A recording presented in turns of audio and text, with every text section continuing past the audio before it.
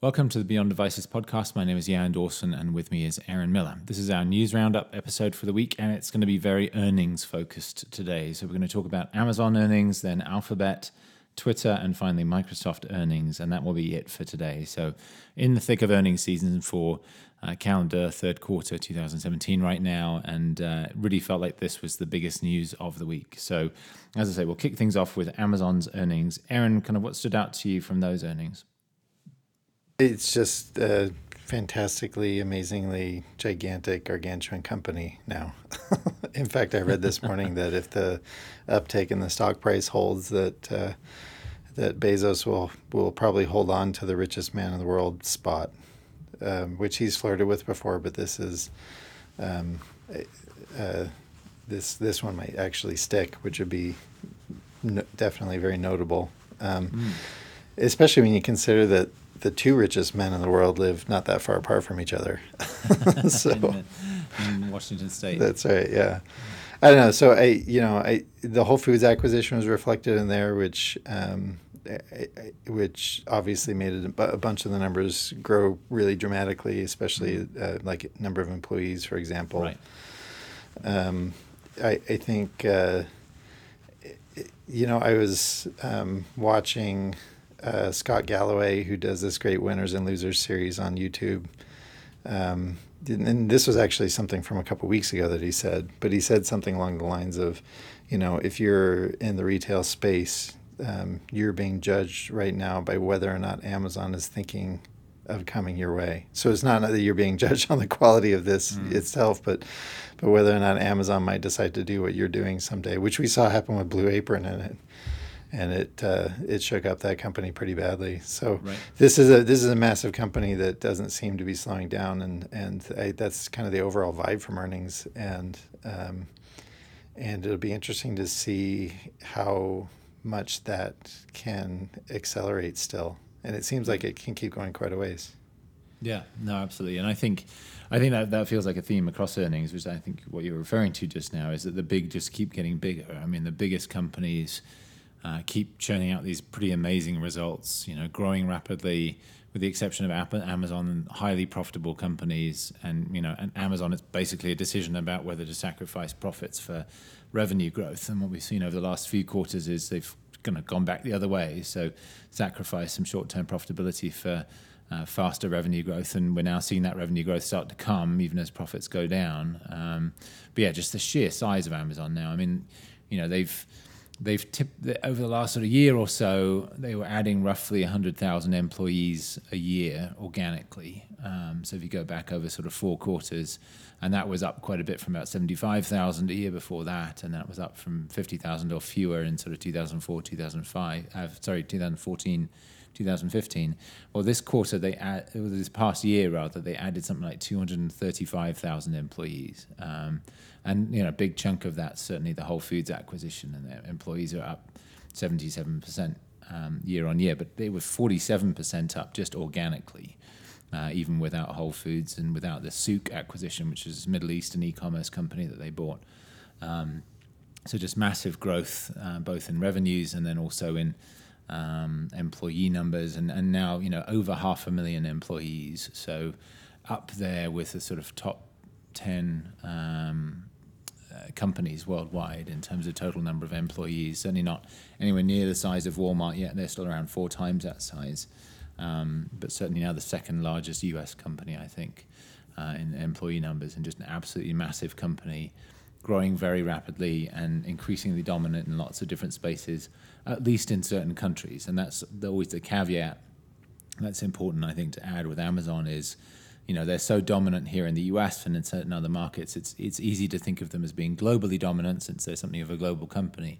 But the reality is I think 92% of their revenue comes from 5 countries. So, they are dominant in the US. They are very, very strong in a couple of European countries. They're very strong in Japan. They've largely not been that strong elsewhere. In China, they've largely kind of failed to break in over the last several years, and there was a lot of evidence over the last few months, and again on the earnings call, that their attention has really shifted from China to India, and they're seeing massive growth in Prime subscribers in India, doing really interesting stuff there, using smartphones as a sort of a channel for getting their services there, I've heard very strong reports that they're going to be launching their own smartphones in India soon as a way to sort of further that strategy. So, really interesting stuff happening there. But yeah, still just, half a dozen countries around the world where they're really very focused. Well, and their margin on their international business has gone deeper negative over the last year. I mean, if you look over the last 4 quarters now, it's been sort of a steady. It's gone from, let's see, Q4 of last year, their operating margin was a negative 3.5%, and now it's at negative 6.8%. And this is clearly the product of investing. I mean, and in fact, I suspect we're going to see that accelerate, where their losses internationally will continue to grow for a little while. I mean, this is what they did, and in a lot of other times in other ways too, and it's obviously paying off big now. So I think we ought to expect them to be investing internationally more for all the reasons you're talking about. So and the question is just kind of how thinly spread is that investment, and that's been one of the challenges I think for Amazon, is they've been in a lot of different countries and haven't had nearly the success in those countries that they've had in the handful of countries that dominate their overall sales. And India certainly looks very promising right now, and they've got a strong domestic competitor there, and some other overseas competitors are very interested in playing there too. But that's one of the few countries where they seem to have made huge inroads recently, and relatively few others. And the reason is that Amazon's advantage really is density of infrastructure. Getting the fulfillment centers and the warehouses close to where the customers are, so they can do faster and faster deliveries, so they can reduce the cost to deliver as well, because it's the short hop, and then increase the sort of range of services that they offer. So when you get that real density, you can do grocery deliveries, you can do other stuff like that. And so obviously Whole Foods is part of that strategy in the US. But in other markets too, they need to kind of continue to densify their infrastructure, and that requires a certain amount of upfront investment, to your point, which means sort of increasing losses while they make those investments. And the AWS business has really given them cover to do that. And so without the AWS business, this is an academic exercise. You obviously can't simply take AWS out and say that's the rest of the business and it's unprofitable, but it is unprofitable. Amazon has been unprofitable for several of the last sort of 6 quarters if you strip out AWS from the results. And so AWS has given them the cover to be able to invest that heavily overseas. And it reflects the fundamental difference between Amazon and so many other tech companies, because Amazon requires such a large infrastructure to do what is at the core of what they do. AWS is a tech business, and they can export that really easily across the globe without too much difficulty, just in the same way Facebook can export its service pretty much anywhere in the world, and do ad sales in a meaningful enough way to make that worth the effort.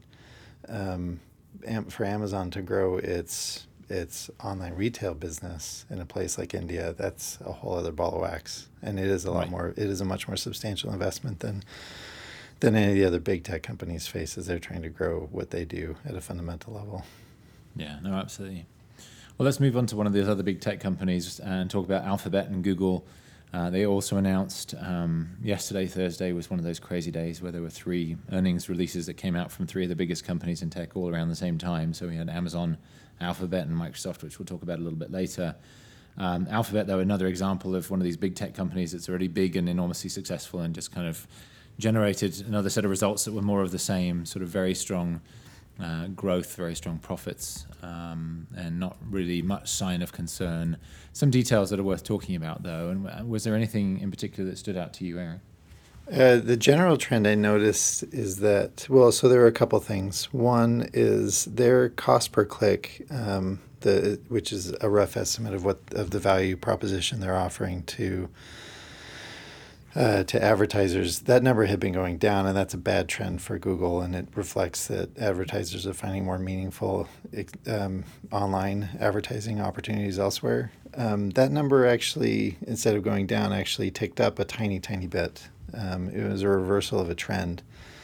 I haven't yet really kind of figured out from looking at the earnings as to why that's happened, but it may be the beginning indicator that sort of the pressure Google was seeing for a long time because of the shift of advertising over to mobile has now at least leveled out.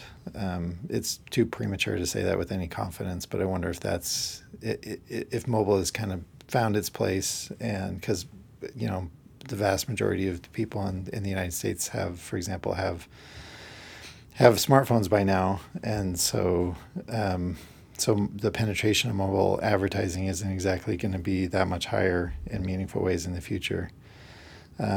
I think it also reflects that Google has done a good job of shoring up advertising through its own properties like YouTube, to make sure they have a long-term stake in online advertising. So that's one thing. The other is that the Other Bets losses are shrinking, and all these other bets that they have seem to be getting reined in pretty consistently quarter to quarter, and that's also a good sign. Yeah, no, absolutely. I mean, that continues. And one of the most dramatic things in the Other Bets is the way that CapEx has come down. And, arguably the most capital-intensive part of the Other Bets was Google Fiber, right. Which is also one of the three businesses that's repeatedly called out as generating revenue today. But they, paused expansion on Google Fiber a little while ago. I mean, if you look at what's happened to their CapEx since then, it's dropped very dramatically. So, even though Other Bets is a tiny, tiny fraction of revenue for Google, it's been as much as sort of 12% or even 15%, I think, in Q4 last year of overall CapEx for Alphabet. Well, this quarter it was 2%.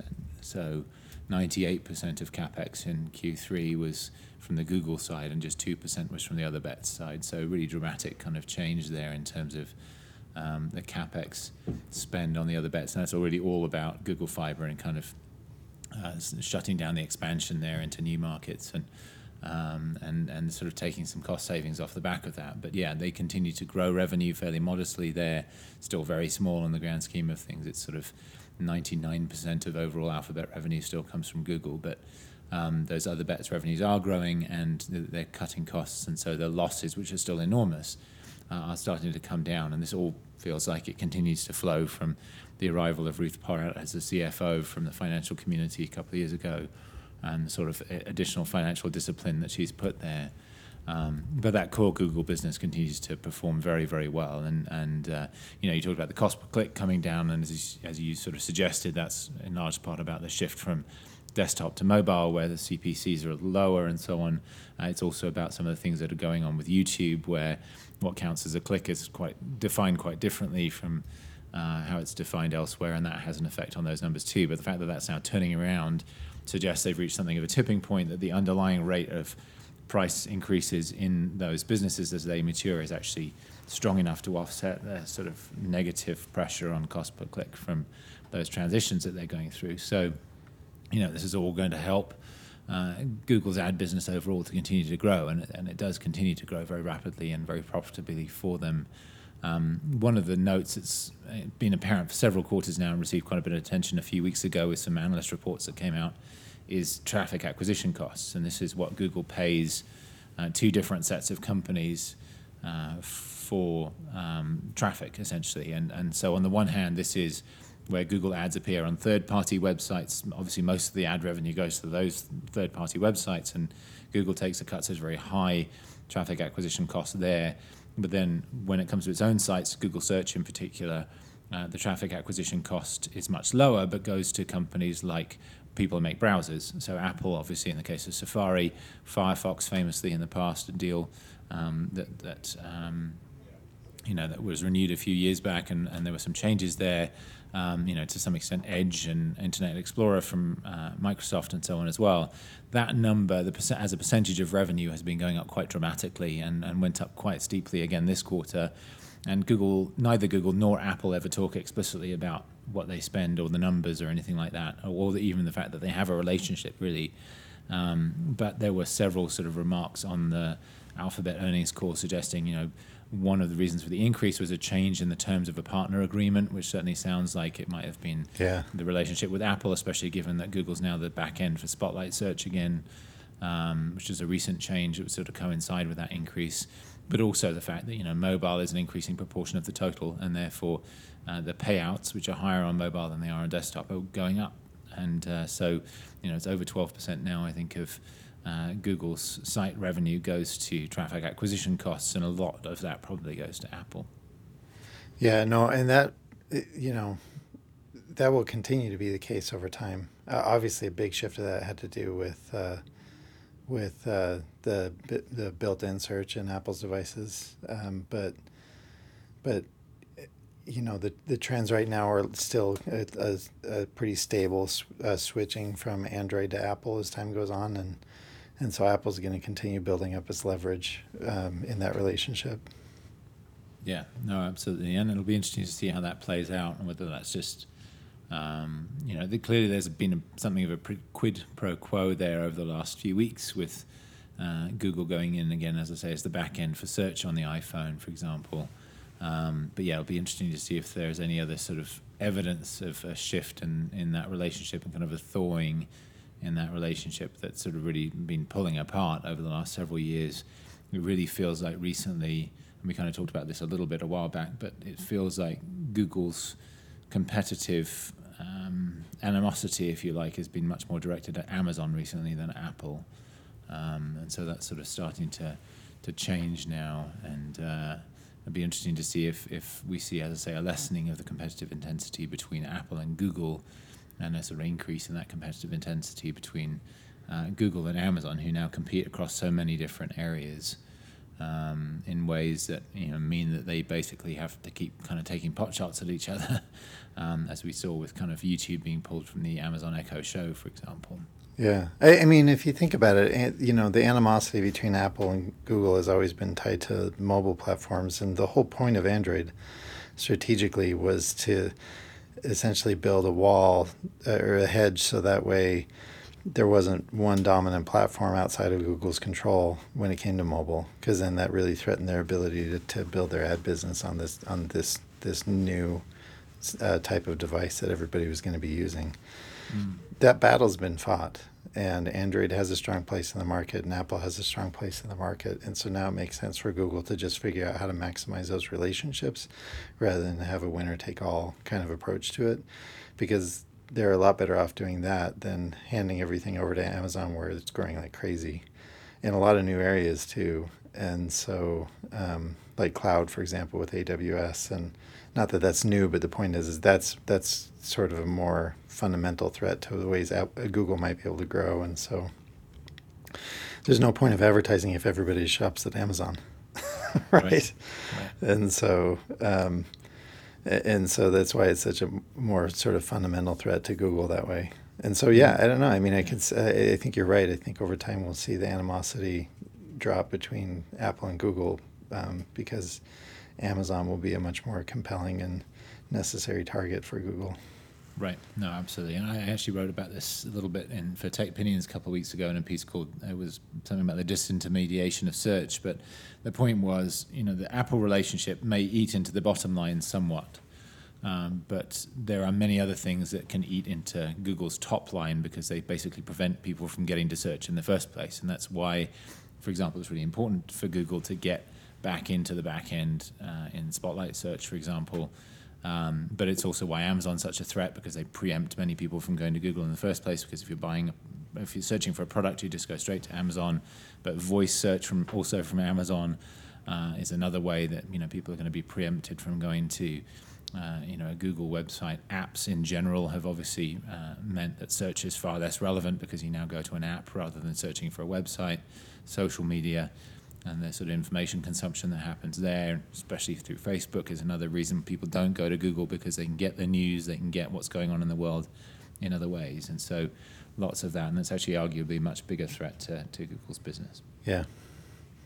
All right, well, let's talk briefly about Twitter. Their earnings also came out this week. Also slightly better than was expected. There was some funny stuff in there about having mismeasured their monthly active users for the last several years, basically. They had a product called Digits, which allowed people to use Twitter as a sort of a sign-in mechanism for apps, and which basically had nothing to do with actually using Twitter. It was kind of like signing in with Google or signing in with Facebook to a third-party website. But due to a glitch in their reporting, they basically were treating Digits active users as Twitter monthly active users, and so it inflated their numbers a little bit. It wasn't much. It was only 1 to 2 million monthly active users, but it means the numbers were inflated, and so they had to restate those for the past year or so. Their monthly active user growth was pretty modest again, as it has been for some time. Daily active user growth sped up a little bit. It's been slowing down, and now it's sped up again. It was, I think, 14% or so year on year. They continue to refuse to release actual daily active user numbers, which is bizarre because that's the metric they seem to want everybody to focus on. But they're still under 50% of monthly active users, so likely somewhere around 150 million or so of those daily active users. And then you've got another 150 million or so, 170 million monthly active users that are basically a much larger number that cycle through on a sort of monthly basis rather than being super active. So got that sort of core audience that they seem very focused on now, and then a much larger audience of people who are much less engaged with the platform, and obviously the ongoing sort of abuse and harassment issues that they're dealing with as well. Was there anything that kind of stood out to you, Aaron, with the Twitter earnings? Only that I thought the market reaction to the Twitter earnings were pretty over-optimistic in terms of what's changing. I don't know. I mean, there are some trends there that are favorable to Twitter, but fundamentally, nothing has really changed about the product in a meaningful way. That continues to be the problem, and the platform is getting tons of negative press for being toxic to a lot of its users. I mean, these numbers that we're seeing here are looking backwards for the past 3 months, and there is some guidance that they're going to be making money in the future, although not very much.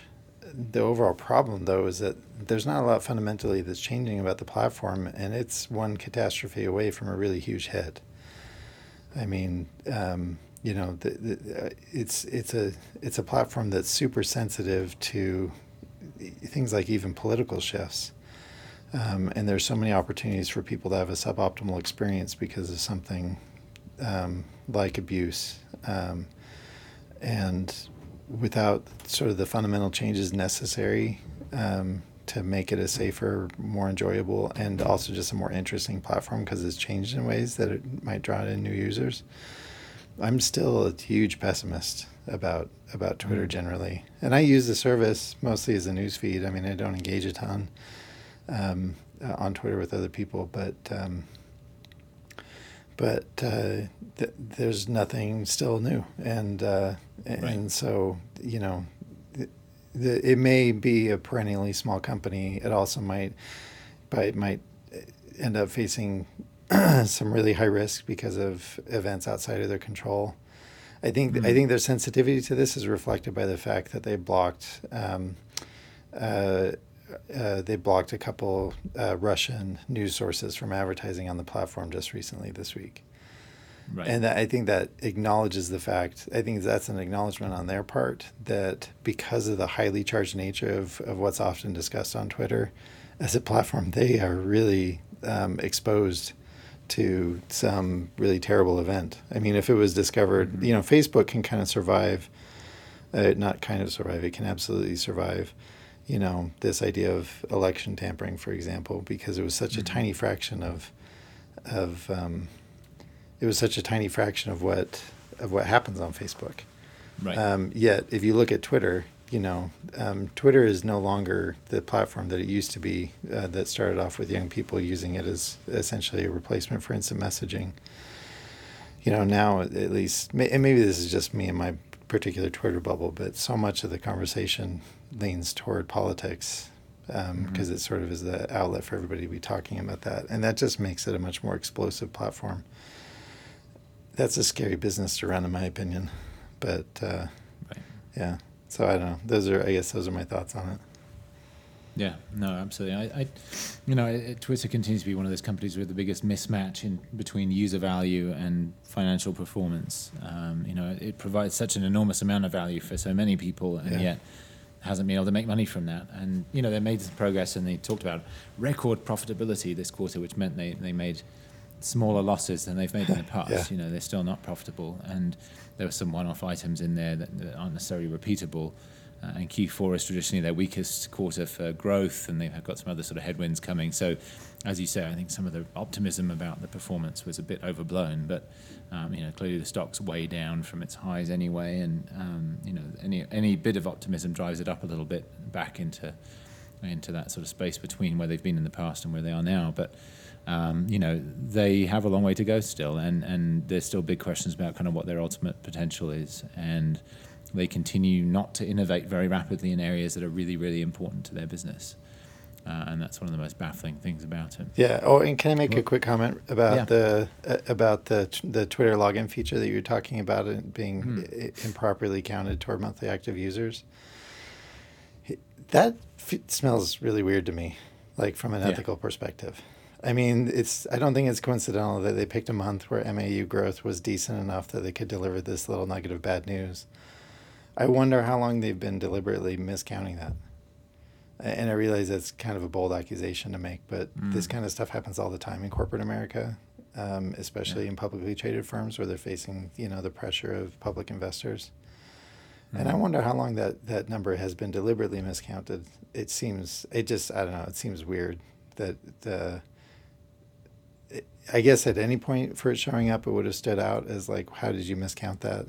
But anytime bad news like that shows up in a otherwise cheerful quarter, in this case, a disproportionately cheerful quarter, right? It makes me suspicious that the bad news might have been looming for a while and they were just holding on to it until they felt like they could safely get away with it.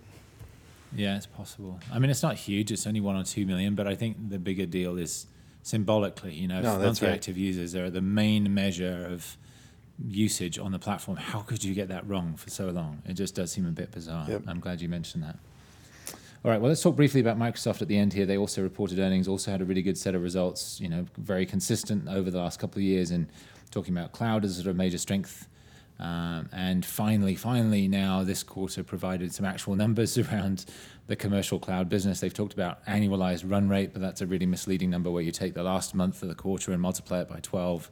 So it's very much a forward-looking measure rather than a backward-looking one like most financial reporting is. But this quarter they finally provided the actual numbers for the past quarter. So we're talking about a $5 billion a quarter business. So obviously considerably smaller than Amazon's AWS business, but getting to be a very decent size and pretty high gross margins as well. So a very healthy business for them, and that's certainly been the biggest driver of their organic revenue growth, which has become quite healthy again after a period of significant sort of slowness and decline.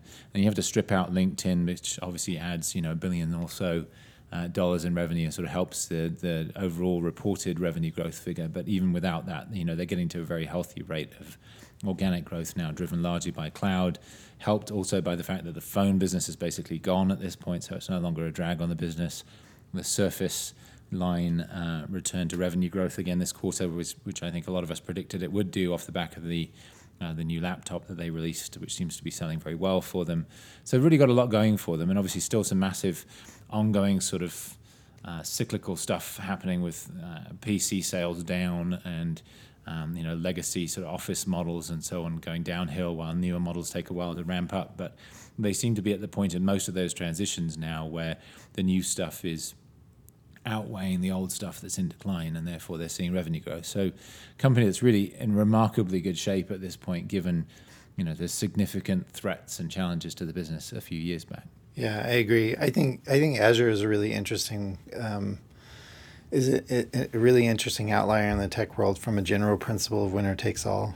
I mean, that's a really common problem in the tech world, is that there is a winner takes all kind of mentality. And if it's not one winner, it's two, sort of like iOS and Android in the mobile space, for example. Facebook in the social networking space is just absolutely dominant. And so it makes it hard for other people like Snapchat to find a way in and do something different, unique, and useful. I mean, if you see what, Facebook did through Instagram, through stories, I mean, it just sucked the air out for a reason that Snapchat could have grown more aggressively. The cloud space is I think a space where there's not going to be a winner takes all kind of outcome. It's been that way because Amazon got a really early lead with AWS and saw value, I think, earlier than a lot of other people did for cloud services. But I think as time goes on, this is going to be an increasingly competitive market. In fact, I think you're going to see a ton of revenue growth for everybody in this space because, well, at least the major players in this space like Amazon and Microsoft and even Google, because more and more people are recognizing the value of just shifting over to a cloud service. But I also think that it's going to be a really highly competitive space. And even though it's the kind of space that only the giants are going to be able to compete in, I think they're going to compete really aggressively with each other. And so as time goes on, I won't be surprised to see Azure continue to grow really quickly, just like it did over the last year. And I think Google will continue to make roads on its cloud service. And so, I think cloud is an interesting example of where it's actually going to not necessarily have kind of the winner takes all effect, because it's not consumer oriented in the same way. Right. I mean, you've got CTOs who are sitting down making these purchasing decisions, and they're going to be meeting with salespeople who are going to be pitching really aggressively to them. And that's how that change is going to, and that's a very different purchasing environment than somebody deciding if they want a Facebook account or not. Right. No, absolutely. All right, well, let's wrap up there. We're at the half-hour mark, and we can cover the companies that we said we would cover. So we'll stop there. As usual, we'll have the usual sort of show notes and so on to go along with the episode. Thanks very much for listening, everybody. Have a great weekend, and we'll be back with another episode next week. Bye-bye.